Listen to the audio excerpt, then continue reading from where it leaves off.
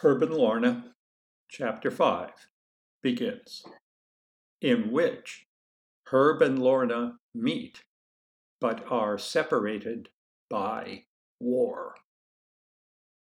Their meeting almost didn't occur because Herb met Tessie Norris first.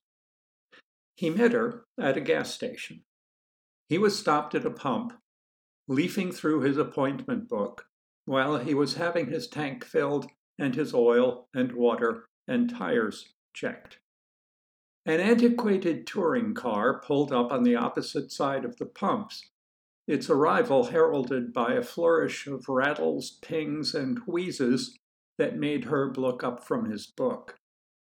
In the passenger seat, he saw Tessie. She looked like a pastel portrait. That she was picking distractedly at the hem of her dress, Herb couldn't see. That her eyes darted about like those of a frightened bird, he didn't notice. That she was biting her lower lip, he overlooked.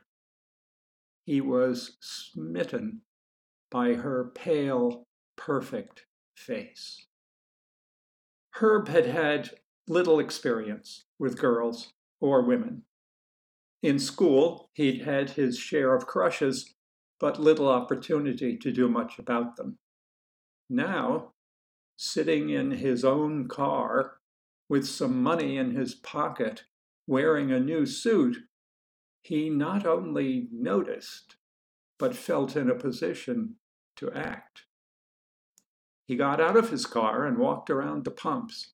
He seemed to be on his way inside the station, perhaps to inspect the inner tubes displayed in the tiny office, but then a sudden determination seemed to come over him. He looked at the car and at its driver, and he seemed to waver in his course. The driver had by now noticed Herb, and Herb grinned sheepishly, shrugged his shoulders, and stepped briskly to the driver's side of the car. "Excuse me," he said, "I've noticed that your machine is, well, heck, it needs some repair, doesn't it? I hope you won't mind my giving you some advice that may save you considerable frustration and unnecessary expense." "Huh?" said the driver. "Hello," said Herb, leaning to his left so that he could see past the large driver to the young woman beside him. He touched the brim of his hat. "You selling something?" asked the driver. Herb chuckled. "As a matter of fact, I am," he said, "but that isn't my reason for stopping to talk with you. I wanted to tell you that my machine, when I bought it, was, well, as bad as this?" asked the driver. "Yes," said Herb, grinning. "I'm glad you said it. Would you like to know something? I made all the repairs myself." He leaned toward the man and spoke in a low voice. "Who's willing to pay what a professional mechanic asks today? I know I'm not. Even if I were, you and I both know that workmanship today is not what it once was." Involuntarily, Herb reached for his pocket watch. He stopped himself. "You're a mechanic?" asked the driver. No, said Herb. "I learned everything I know about the automobile from a book, a remarkable book by a fellow named Robert Sloss. I keep it in my machine all the time now. I'd be quite willing to lend you a copy, and I'm sure that by following Mr. Sloss's advice, you could achieve remarkable results.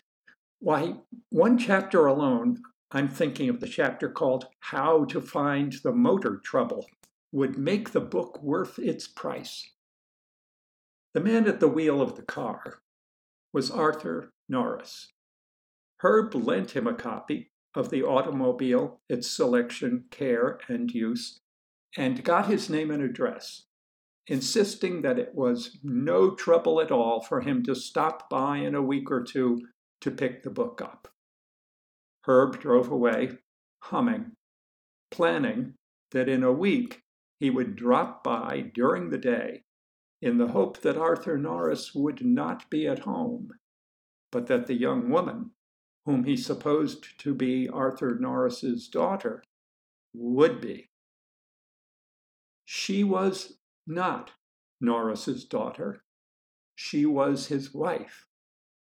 She was distracted, nervous, and unhappy. Marriage had been a terrible disappointment to her, a disappointment that had metastasized and now affected every aspect of her life.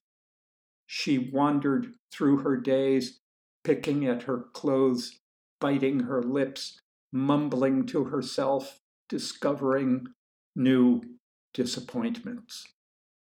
All days seemed gray. All music seemed monotonous. All birds resembled pigeons. All food tasted like lima beans. Had Herb ever gone to the Norrises' house as he had planned, Tessie would have grabbed him, clung to him, would have poured out everything to him in the incoherent volubility of the disappointed, the drunken, the mad. Herb wouldn't have been able to take his eyes off her. Arthur might have returned while Herb was still there, and he might well have been pleased to have found Herb there, since Arthur couldn't have been getting much more fun out of married life than Tessie was. Herb wouldn't have been able to prevent himself from selling books to Arthur even if he tried. Arthur would have signed up for Professor Clapp's entire 5-foot shelf.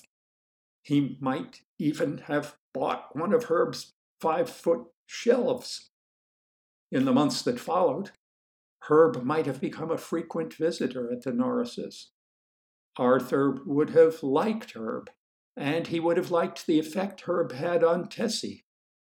Arthur would have been quite willing to have them spend time alone together because Herb's lively, hopeful manner would have brought the light back to her eyes, and in a clumsy, uncertain way, Arthur would have tried to push them into becoming lovers, thinking that perhaps Tessie might then bring to lovemaking with him at least an echo, some tremor or ripple of whatever pleasure she took from Herb.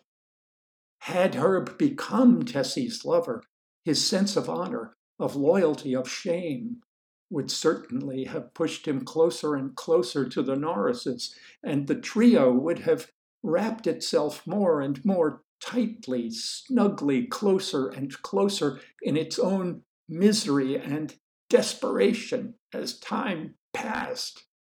Herb would never have extricated himself. He would never have gone to chuckled. He would never even have met Lorna. Luckily, Herb was drafted